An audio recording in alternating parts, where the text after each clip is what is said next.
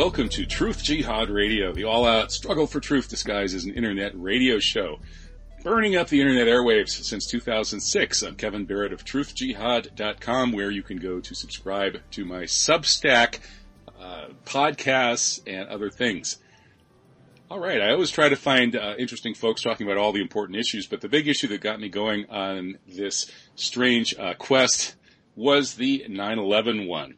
And since I was summarily ejected from the Academy in 2006 for talking about it in the wrong way, I've been trying to talk about it in what I think is the right way and not find other people who can have worthwhile conversations on the topic as we're moving into the 20th anniversary of the, well, let's face it, the false flag that changed the world.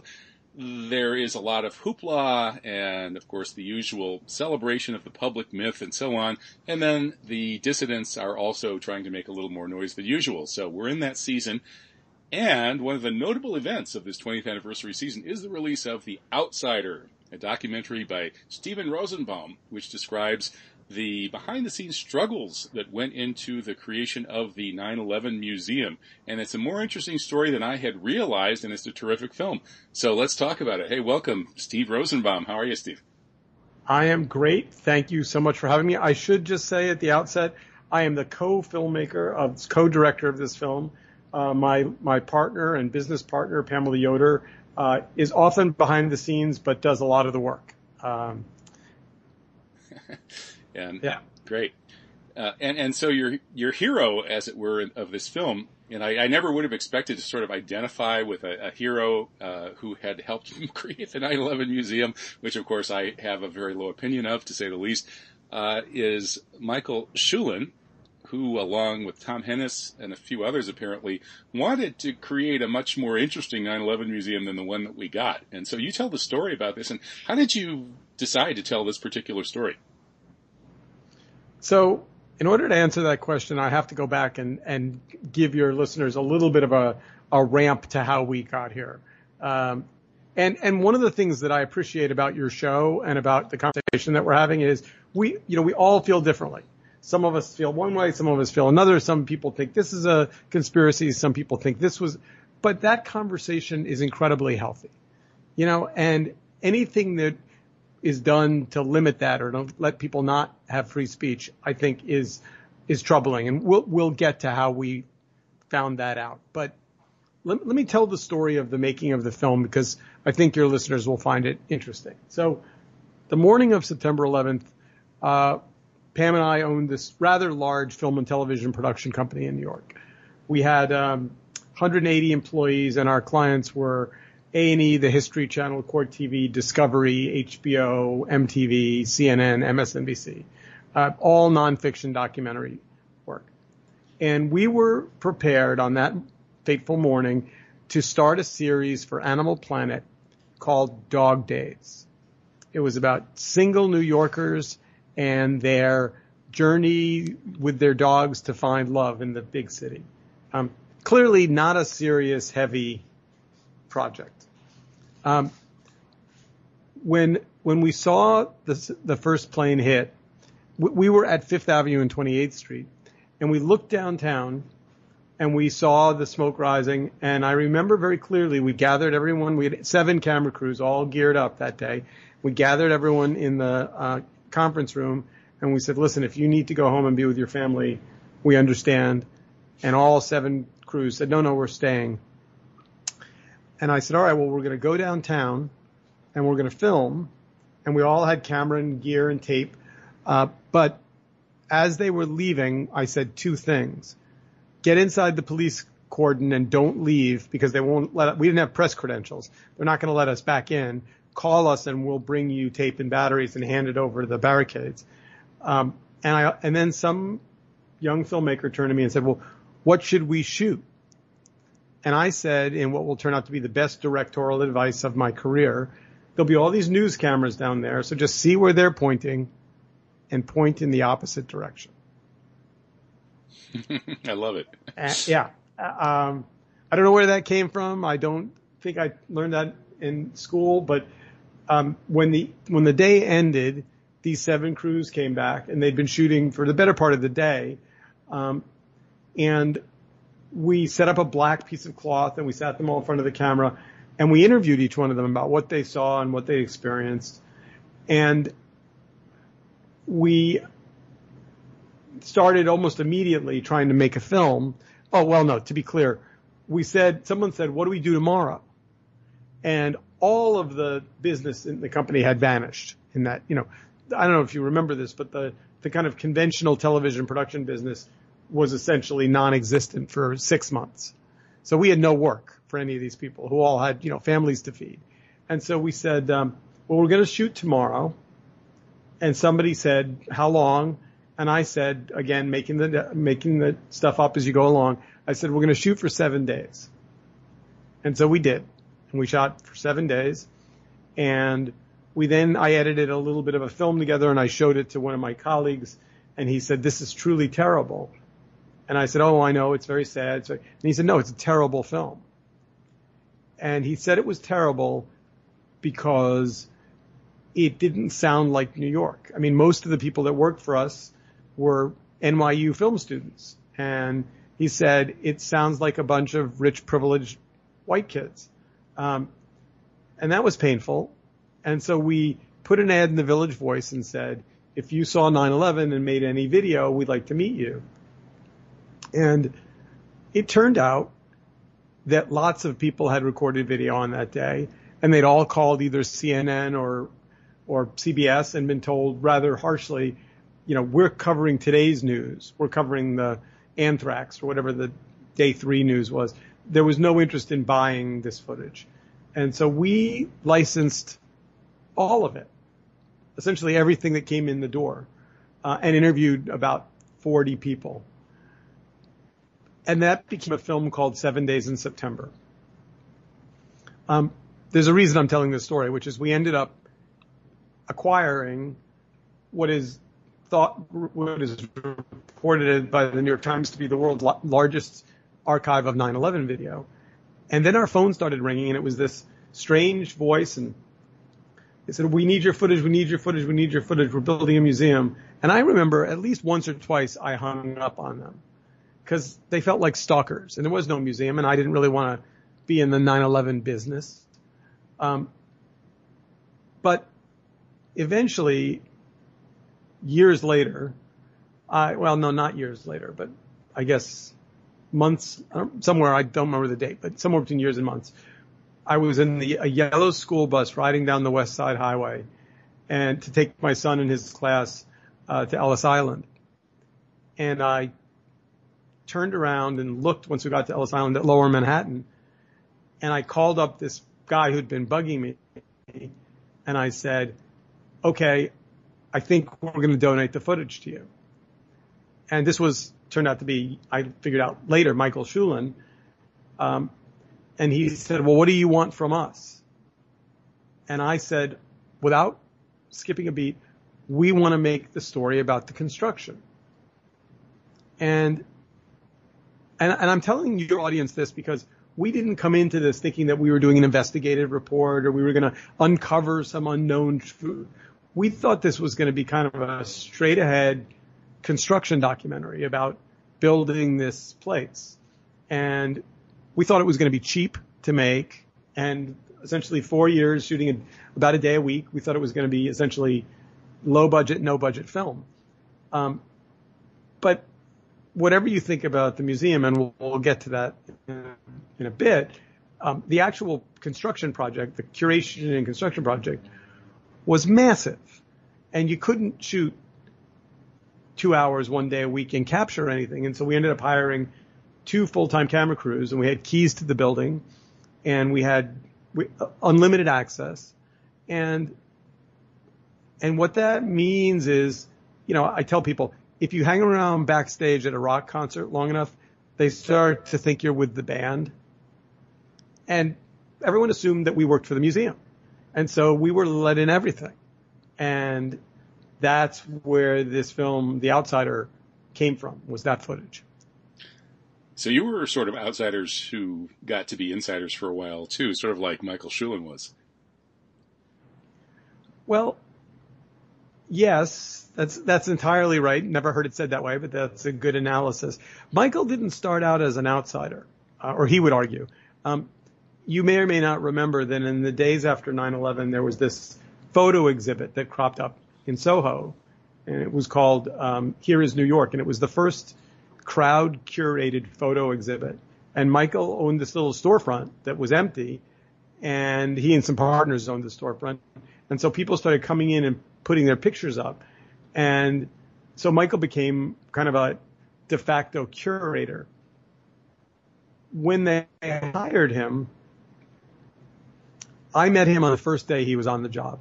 We were in 7 World Trade, in the new 7 World Trade. And it was some party on the 20th floor. It had just opened. And Michael walked up to me and said, "Oh, you're the film guy, aren't you?" And I said, "Yeah." And he said, "Well, you should interview me quick because they're going to fire me the day after tomorrow." And I was like, "All right, I'll take the bait." And so we interviewed him the next day. And there's a big chunk of the film that was actually recorded in that first interview. But his title was creative director. And while his role changed and his feeling about the museum changed over years, he never was fired and he never left. And he was there opening day. And that was his last day, though. So we've debated the phrase. I originally said last day, and he pushed back on that. He said he's been back since. He's been there a couple of times, but it was the last day he got paid. Well, that was how he described it. But yes, I mean, he's effectively the last day. Right. So it's a construction documentary at first, and now it morphs into something else. And a lot of the discussion in the film is about how Michael wants, he wants a more open narrative, as well as, he has different creative ideas from Alice Greenwald, the director, and the management. And some of that is fleshed out, but some of it isn't so much. So maybe you can sort of describe how Michael came to have that relationship with Alice. Well, Alice told me, and Alice told anyone who would listen in those first, couple of years, that it was going to be a very different kind of museum. It was going to be evolving. There would be lots of opportunity for people to ask questions and dig deep and learn from evidence that they had uncovered. And something changed about 2 years in. And the way Michael describes it, he says, originally it was a museum of question marks. And over time it became a museum of periods. And, I think that for those of your listeners who've been to the museum, I'm guessing it's not a lot of them, the museum clearly tries to quantify history. It wants you to be able to go in and come out knowing what happened with absolute certainty. And that, Michael had a problem with that. The New York Times had a problem with that. The Washington Post had a problem with that. Tom Hennis had a problem with that. And other senior staff privately would say they were uncomfortable by the narrowing of the story. Now, when you talk about the narrowing of the story, are you explicitly referring to the kinds of questions raised by such family members as Bob McIlvaine, who, after a lot of investigation, agrees with the architects and engineers for 9/11 Truth that his son Bobby died by being blown up by the explosives that were involved in demolishing the North Tower? I think so. I want to be careful here. As a filmmaker, I'm pretty scrupulous about not taking sides on any of the various feelings or theories about what happened or what didn't happen. What I do feel deeply about is that you and your listeners should have the right to go in and look at the evidence that was gathered with the same granularity, as people that are trying to tell a different story. And, one of the things I believe about history is, it changes over time. History is not that, what we feel about Vietnam is different today than what we felt 30 years ago. And there's a whole series of rather important pieces of American history that evolve and are rethought and re-litigated. And when we donated the archive to the museum, my wife and I are the single largest donors of video. We're the founding archive of the museum, and we believed that archive would be available for your members and your listeners just as well as anyone else to go in and look at it, critically and ask questions and say, wait a minute, where's this? And I've read everything there is to read about, all the different perspectives on 9/11. We didn't think that our footage proved or disproved anything as much as we thought that having it available to the public in 20 years or 30 years or 50 years would be really valuable. And so when we found out that if you'd go down to the museum and say, I'm a researcher and I'd like to come in and use this material, they will send you a contract. And that contract you will have to sign. And in that contract, it will say that anything you create has to be reviewed by them and can be modified by them and can't be released to the public unless they approve it. It sounds like what the CIA does with agents who want to write books. It's here's what's puzzling about it. There is no example of any other museum in the United States that we've been able to find that controls, legitimate bona fide access to their archive in that way. And that includes, by the way, the Holocaust Museum. And we checked on this. And the Holocaust Museum said to us quite clearly, if you arrive and say, I'm making a book about, the Holocaust and I don't believe it happened and I'm a denier and I want to access your materials to prove my point, they will let you in. They won't ask to review what you write. They won't try and edit it. And that's kind of at the basis what museum making is supposed to be about. It is about, investigating archives. And I can't explain to you why they don't allow that. Well, I could offer a couple of guesses, but I'm sure you've already thought of them, such as the likelihood that there is some very damning material in those archives that would add to the kind of cumulative case made by the many, many dozens of scholars who have published peer-reviewed articles supporting the thesis of the 9/11 Truth Movement, that this was a false flag event.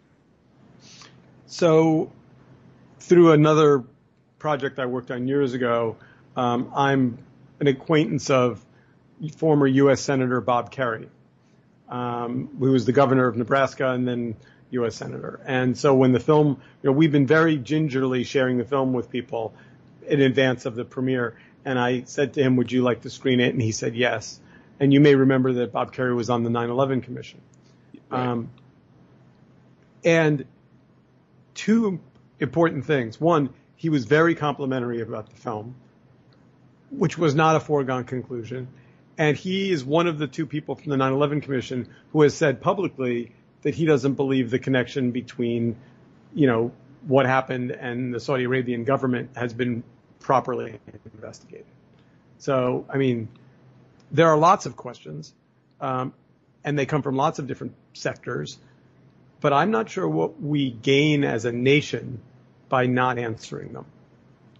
Well, just to play devil's advocate here, what we gain by not answering questions whose answers would be beyond disturbing to the ordinary American is we gain social stability at the price of maybe truth and integrity and long-term viability. And this isn't the only issue like this. I know, Steve, I don't know how much history, red pill history you've looked at, but there are plenty of issues that have, for instance, just before this interview, I interviewed somebody who has done immense research on the Rambo conspiracy theory that prisoners were left behind in Vietnam. And you can spend only a few hours on that one and discover that it's almost certainly true, and that top administrations, from Nixon on down, have deliberately covered up the fact that they left about half of the prisoners that the North Vietnamese had to slowly or not so slowly die there, rather than pay the reparations that Nixon had promised them. And that's just one example. We talk about assassinations of the Kennedys and on and on and on. And so just the devil's advocate answer would be that, of course, we can't let anybody get anywhere near the truth on this sort of thing. Yeah, at the same time, if you look at the last 20 years in American history, and you look at the two wars, and you look at the Patriot Act, and you look at tapping of phones and all of these things, I don't think anyone would argue that in the 20 years since 9/11 we feel safer, or that we feel, like we somehow accomplished something. What troubles me about that is, and this is where the film ends up at the very end, I think I understand why the museum was built the way it was built. I think New York was deeply damaged. I think it had a scar in Lower Manhattan that was both incredibly painful and very expensive. And, the city wanted to repair itself. And I think decisions were made quickly that in hindsight, cut corners. That being said, the good news is, who says that's the final statement? I mean, if you and your group were to go down to the memorial and decide you wanted to speak out about any of the issues that you're concerned about, security would come over and tap you on the shoulder and lead you off the property and say, this is private property and we don't allow people to demonstrate here. Well, there's nowhere else in the city of New York that I'm aware of where you can't stand on a soapbox, not a literal soapbox, but a virtual soapbox, and speak your mind. Central Park, Washington Square Park, Madison Square Park. But the memorial, says this is sacred ground and therefore we can't allow free speech. Well, that doesn't make a bit of sense to me.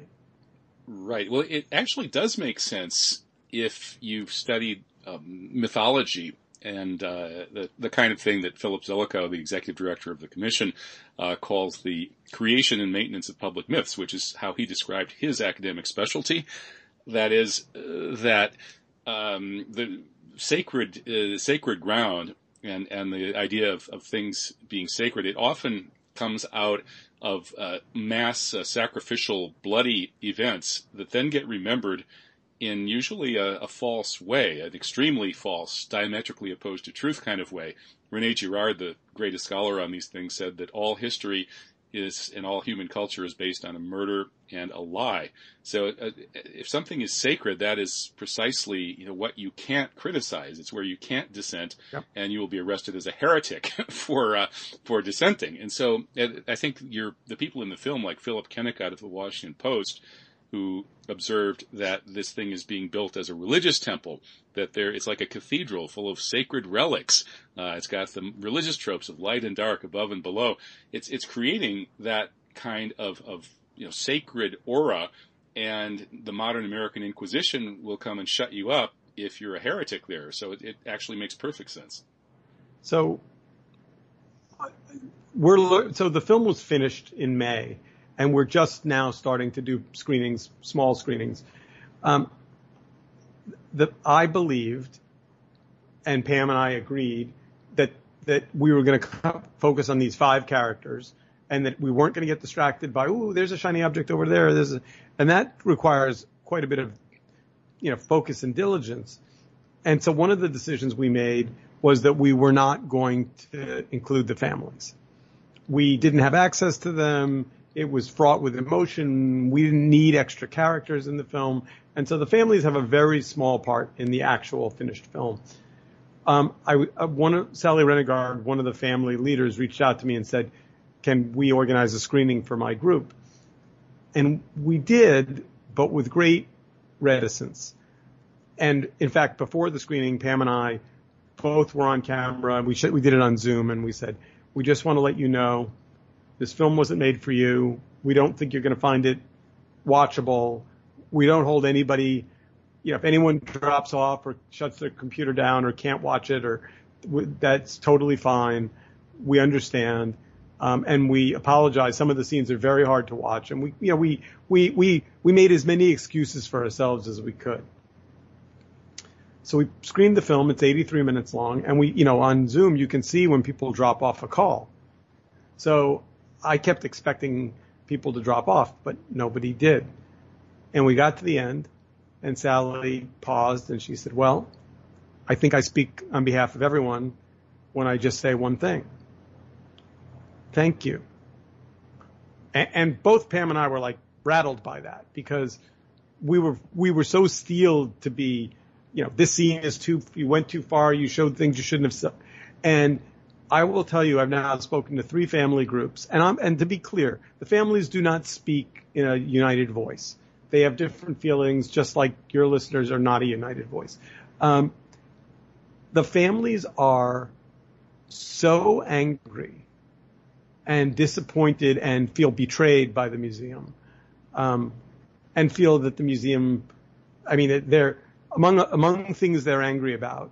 At least the groups we've spoken to, believe they were promised that the unidentified remains would be above ground. And they cannot, for the life of them, understand why their loved ones would be put in what they call, painfully, the basement. And why they have to go through and relive the day of 9/11 going through the museum to get to the coroner's, refrigeration area so that they can have a moment with the unidentified remains. Totally unexpected. Everything we were told during the making of the film is, this is for the families wanted this was what we did. Like time and time again, we were told these decisions were being made for the families.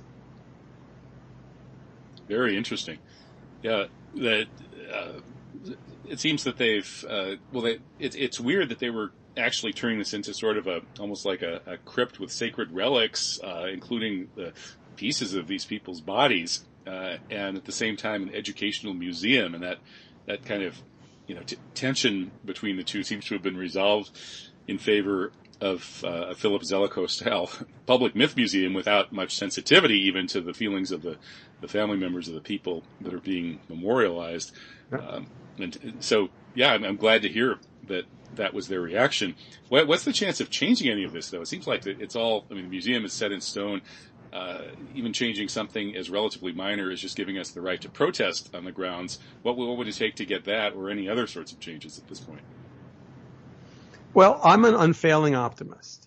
If you look around the country and you see all of these statues coming down, that didn't happen in 20 years. And you may agree with some and not with others, or maybe none, but clearly, the people's tolerance for changes over time. I think there's a bunch of questions to unpack in that question. The first is, it's worth being clear about the fact that this is not a public museum. It's not run by the National Park Service. The reason there's a $24 ticket price is because the museum has a $60 million a year budget, which has to be met by tickets and by the gift shop. And where does that budget come from? Let's follow the money here. Whose idea was this museum? I'm very suspicious of that, and the film didn't answer that question. No, I don't think we knew to ask it, to be honest. Well, and to be clear, it was an observational documentary, so it wasn't an investigative film. And someone else will make an investigative film, but it won't be us. I think, you have to remember that when the museum was being designed in initial construction, Michael Bloomberg had 2 roles. He was the mayor of the city of New York, and he was also the largest donor to the museum. And he remains the chairman of the museum board to this day. The back of the envelope math, which needs to be confirmed by the museum before I would call it a fact, is at a $24 ticket price. My sources say that before COVID, they were trending to be about 3 million visitors a year. So if that's true, that's $72 million, of which 60 of it would go to the overhead, and another 10 or 12 would go into some kind of a slush fund or protective fund. I don't know any of that to be a fact. And we've reached out to Alice, Greenwald, to ask her to come on the panel that we're doing. We'll talk about that in a second. We've reached out to trustees. We'd like to hear the museum's perspective on this, but so far we have not. Interesting. Yeah, we should get back to that in a second. But first, let me ask about the the part of the film that discusses who would get credit for 9/11, as it was put. The portraits of the hijackers and some of the family members didn't like having them in the same place with their loved ones. And then there's this discussion, a brief segment of the film mentions the local mosque was not too happy about some of the language about militant Islam, militant Muslim movements, Jihad, and that sort of thing. And so I think somebody says, we have to try to tell the story of Al-Qaeda respectfully and honestly, and so on and so forth. And of course, what strikes me about this, and I mean, I don't know how aware you are of these things, but I was the only Muslim at the mosque in Madison, Wisconsin, that didn't immediately just assume that, of course, this is a false flag. Every other one, everybody knew it, right? And I was like, well, come on, let's wait a little bit until more information develops. But that's pretty much the polls say that it's 60-70% of Muslims in the U.S. and 75-80% worldwide feel that way. In Pakistan, I think it's 2% of the population thinks Al-Qaeda did it. So the Muslim perspective on 9/11 is pretty straightforward, which is that Muslims were set up to take the rap by the enemies of Islam, and that they are obviously the real victims. And according to Dr. Gijan Polya, who's an expert in such matters, close to 30 million Muslims have been murdered in the 9/11 wars, driven by this lust for revenge. Now that perspective, of course, obviously isn't going to be very well represented in the film, but it's interesting that this whole project of this museum is driven by supposedly memorializing victims. But who are the real victims here? And how could you have worked that into the film if you'd wanted to? So, a couple of things. There's a gentleman in New York who you may or may not know. Do you know Todd Fine? No, I don't think I do. So he's a historian, and he is the leader of a group of multicultural thinkers, and they are in the process of protesting rather publicly because they believe the museum essentially amplifies Islamophobia.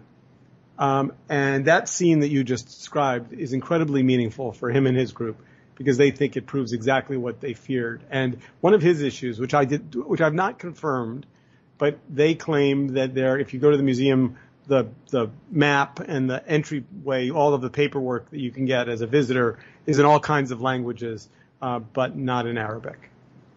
Wow. Which, that doesn't surprise me. And that's kind of bizarre because Arabic is, I think, the world's maybe fourth most spoken language. Here's what I don't know the answer to. I want to be careful because I have my own theories about things, but as a filmmaker, they're not relevant here. I think that we try. So almost everyone who sees the film comes away wanting to know more, feeling like it opens their eyes to certain things, and then says a version of what you said, which is, well, why is that scene in the conference room where they're talking about the rise of Al-Qaeda? Why is that not longer?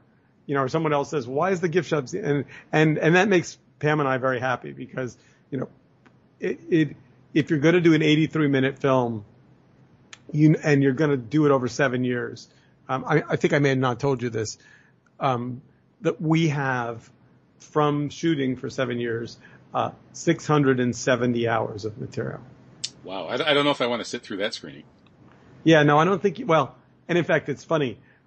As we were editing the film, we would get to a scene and we'd find that, we wish we had something where these characters, and we're like, wait, try that day. And we'd pull up a reel and we'd be like, wow, we've never seen this. It's not possible to have seen and remember 670 hours of footage. So we see new things every day. But here's, I think, there's a scene in the film. It's the day of 9/11. The ceremony is going on off on the plaza, and there is a whole vocal protest community that has risen up, kind of slightly behind police barricades, over toward the east side, and there are sayings and T-shirts and protesters. And when Todd saw that, he said to me, someone who saw it said to me, you know what I like about the fact that you included that in the film? And I'm like, what? And they're like, you didn't make fun of anybody. You let them say their piece. Yeah, like, I had the same reaction. Well, of course we did. And by the way, I mean, to be fair, when you have that many people protesting with different points of view, one way to look at it if you're cynical is, these kooky protesters. But we actually thought that those voices being kept out was troubling. And we didn't, and to this day, I'm not sure that you make people's concerns about that day go away by listening to them, but I don't think you gain anything by trying to marginalize those voices. Right. Well, I was there at several of those memorials on September 11th at Ground Zero. I might even have been there when you were filming some of those that we see in the film. And at one of them, there was a huge turnout. I forget which year it was. It might have been like 2007, 8, 9, something like, I think 7. Yeah. And it was just a sea of black 9/11 Truth T-shirts. That was the theme of the year, was everybody's going to wear a black Truth T-shirt, and we dominated the whole memorial was mostly 9/11 Truthers, or at least half or more, a huge turnout.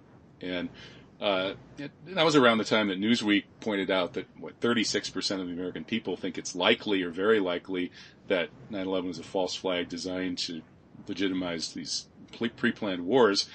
So it's to me it's kind of bizarre that there's anybody that would think that, oh, this is a very marginal thing and these people shouldn't be allowed to speak. It's really the reason that they shouldn't be allowed to speak is because it's not marginal. It's so widespread. And we found out the results now, haven't we? With COVID, nobody believes the authorities anymore.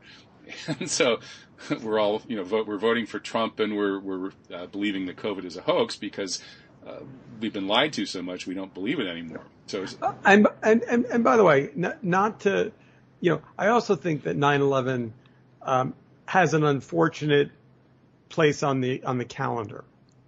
So we're talking about this in August, which is very unusual. Generally speaking, the public's appetite for 9/11 begins on 9/6 and ends on 9/12. And it's this, because it's August and people are on vacation and all the journalists are, all the B team is working because the A team's all on vacation, and then people get back and it's back to school, and then there's the long weekend. And it's been allowed to be this thing that you can speak about for essentially 4 or 5 days, in September. And, trying to talk about 9/11 on 9/12 or 9/15 is, as somebody who's, sold a film and is now going to be seen worldwide, I can tell you the decision that we made to distribute the film in August, start it in August, and begin to have conversations like this in August is because we want to give people permission to have the conversation, 12 months a year. And we don't think it should be marginalized into this absurd little sliver. That's a great point. And in terms of just the logistical timing of it, I think it's great to have the conversations get going now so they can build up a little bit.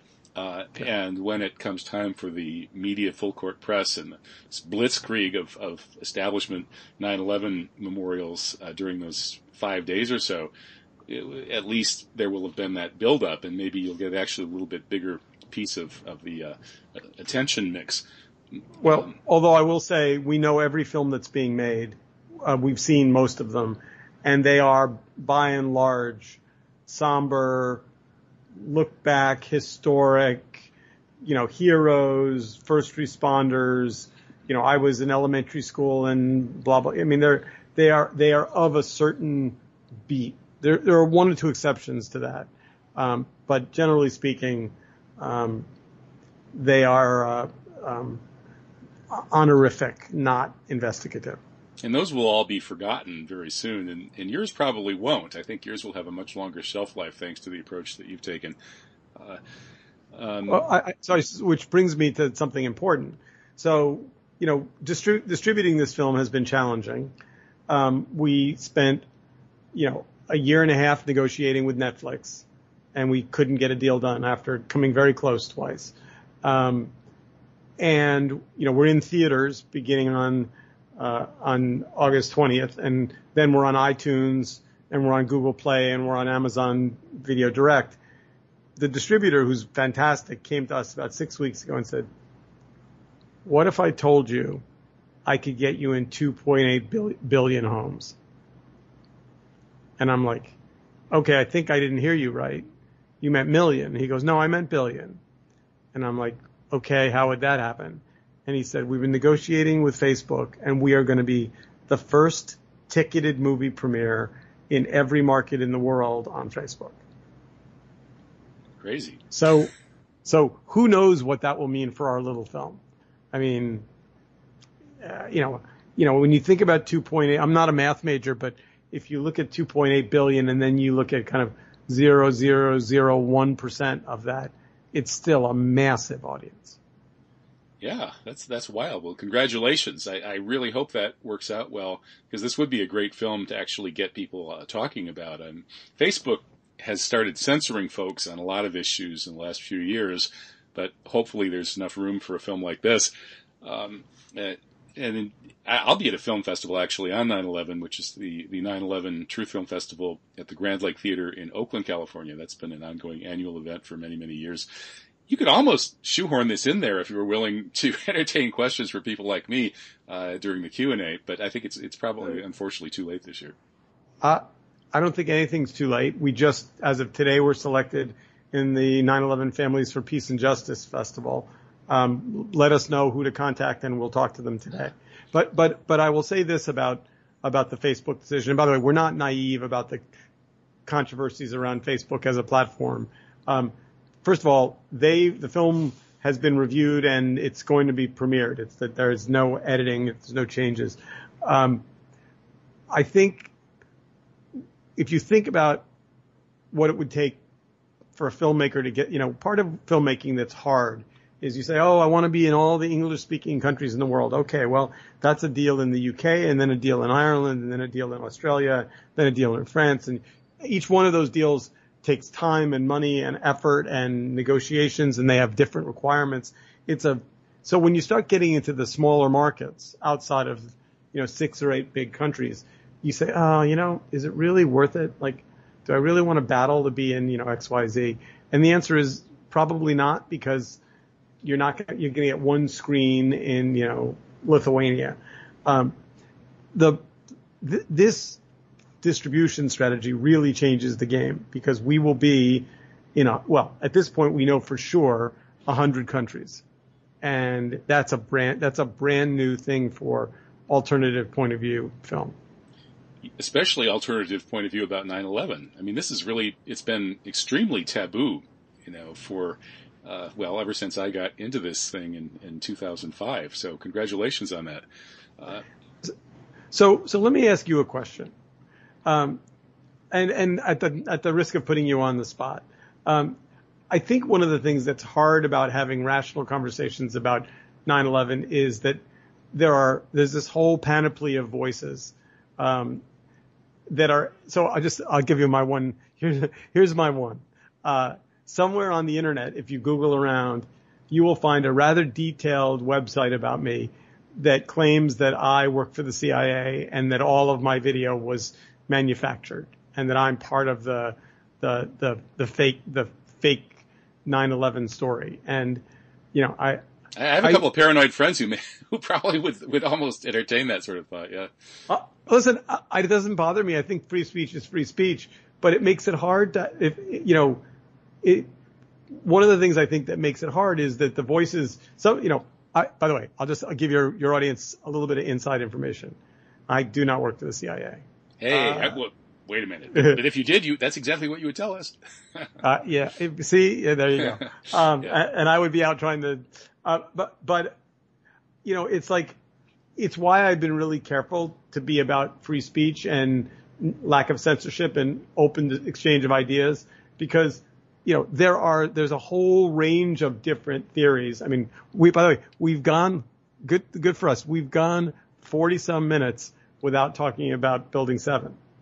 That's amazing. And it's a violation of the first rule of 9/11 truth activism. The museum would have you believe that they address it, but it's, off in a corner and, in small type and with low, it's really not addressed.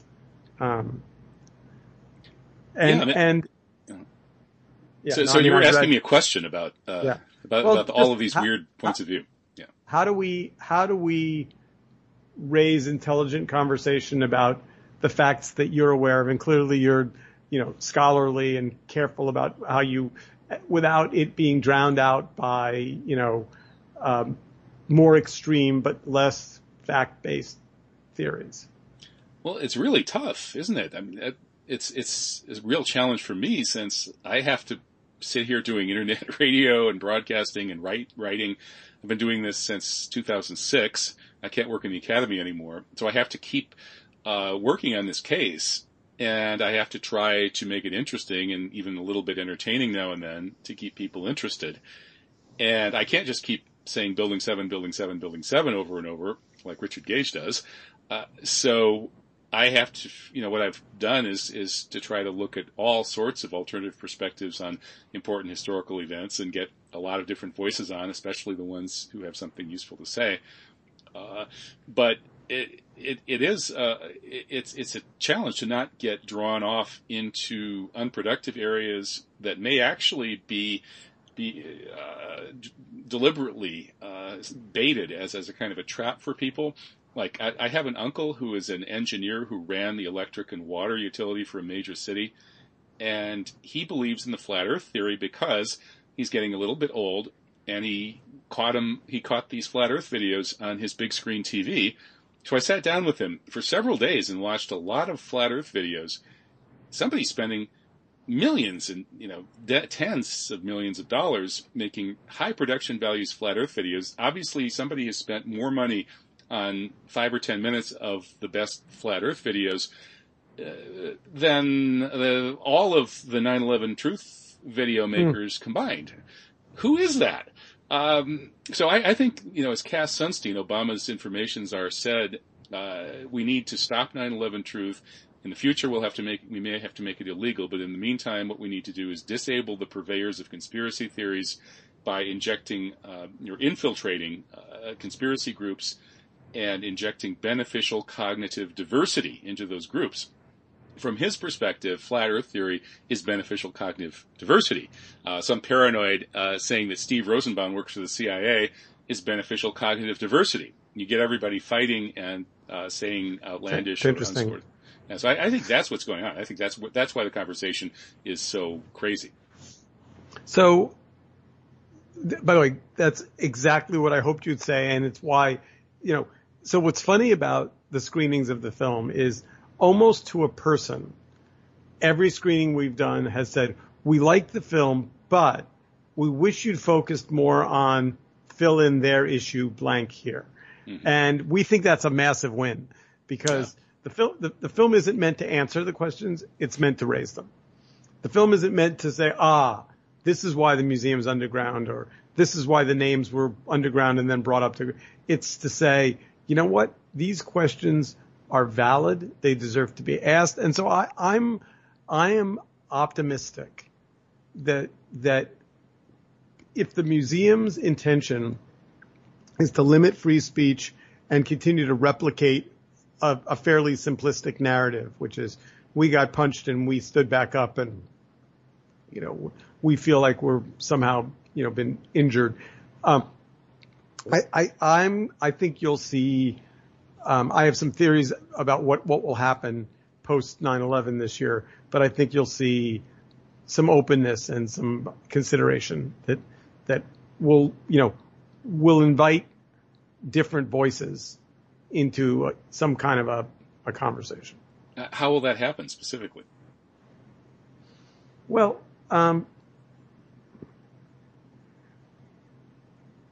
I think I told you I did a screening with museum curators. So I had 10 museum curators, and I hadn't chosen them. They weren't selected. A third party had pulled together some curators.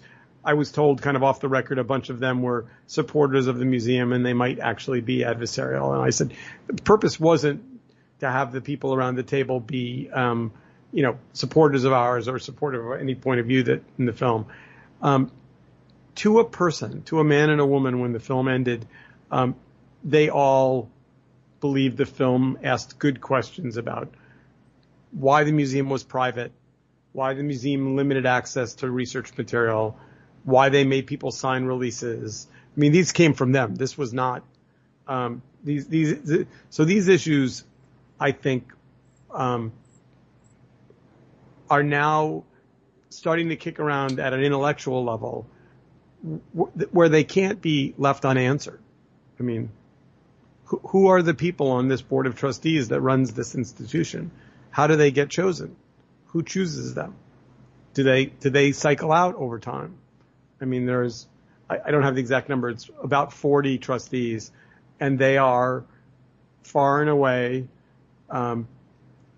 New York-based, male, white, and moneyed. No big surprise there. Well, it was for me. I mean, and it took, by the way, the pictures of the trustees are not on the website. So it took a couple of hours of taking the names, putting it into Google, finding a picture, to get a look at what the trustees looks like is not an easy task. Yeah, it's amazing. So I assume you didn't add a clause to whatever paperwork was involved with your donation of your footage to the museum, allowing you or those you designate to have scholarly access to the material. I guess so. They just totally own it outright now. Well, no, they don't own it. They own the museum rights, non-exclusive, and we own the film and television rights. So we could still send it all to you. But the question, and we think about this a lot, is why did we not? I mean, the contract is long. Why did we not include that the public's right to it is guaranteed? And the answer is because it was unheard of to think that you would put things in a public archive and it would then be restricted. And in fact, I've asked the museum, who is doing these reviews of this material? I mean, before, and making a judgment about what's right. And they said, well, it was originally the curatorial staff, but they got overwhelmed. So then we handed it to the PR department, but they didn't want to do it. So now it's handled by the lawyers. And I'm like, boy. So the lawyers are reading history. They have no background and making judgments about what can and can't be released. I think all we need to do to get that addressed is shine a bright light on it. Okay, well, it sounds like you've got a big enough audience for this film. If that Facebook thing comes through the way we think it will, that could give you a pretty bright light to shine on it. So wait, hold on. Let me. So you'll never find it on Facebook. You have to Google and whatever. It's very simple. It's theoutsider.film. Theoutsider.film. And that website. Film. Okay. And the ticket price is a bank busting $3.99. And we're going to announce a charitable organization that will be a significant recipient of ticket sales because we don't want to put 9/11 cash in our pocket. Well, that's definitely worth the price of admission. And before I let you go, and I will very soon, I'm going to throw you a weird curveball that will make up for my having forgotten to mention Building 7 earlier in the interview.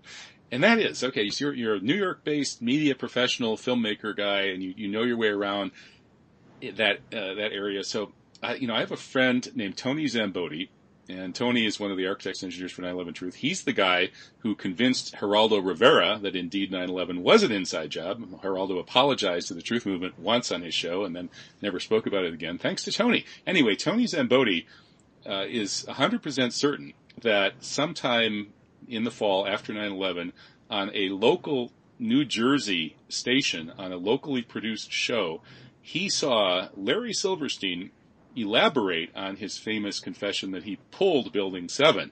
And in this interview, Larry Silverstein very specifically said that he had been involved in the controlled demolition of Building 7. And Nobody's ever been able to find a copy of this show that was publicly broadcast on local TV out of New Jersey in the fall of 2001. Do you have any ideas how we can find it? I think you have to reverse engineer when you say local TV in New Jersey. New Jersey is a big state, and I think you have to start with what station was it. Here's the troubling thing about that question. It is not hard, given our connected internet world that we now live in, to make information like that disappear. It's not hard. Mm-hmm. There was 1 3/4 inch tape of that interview, and it was before there were digital files, so there's no storage. It's not sitting on a drive anywhere. And all it would have taken is somebody going into the tape archive and going, why don't we just throw that in the garbage? And it will be, and today, the minute people see things, they record them. They record it with their cell phone. That would never vanish today.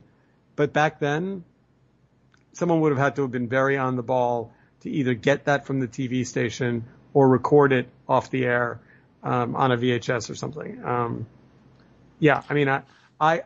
I spend a lot of time on Google, and I see things about 9/11 that I haven't, like every day I find something new. It's a treasure hunt, and it would take, and it's, by the way, it's an important question. And by the way, Silverstein's 95 years old? He's no spring chicken. A life sentence for him wouldn't be that long, so he should just confess. But he won't. Probably not. I confess to being baffled. I've read everything about Building 7, and I understand the museum's answer to the question, but it doesn't seem very satisfying. Okay, well, we'll definitely have to agree on that one. Thank you so much, Steve Rosenbaum. It's been a pleasure talking with you. I really enjoyed your film, and I appreciate that you're using this film to start a conversation that needs to be had, and more people need to do what you're doing. People like me who are just hammering on this issue from the hardcore, all-out 9/11 truth perspective are necessary too, but getting the word out to the folks who don't know about it yet is even more important, and having that broad conversation is how you do that. So congratulations on a great film. And I'll ask your listeners, all you have to do is just take the outsider.film and put it on your Facebook page, or put it out on Reddit, or put it on Twitter, or put it on Gab, or wherever your community hangs out. It would be hugely appreciated, and it will start a conversation. Okay, sounds like a plan. The outsider.film. Thanks, Steve. Great talking with you. Thank you. Bye-bye.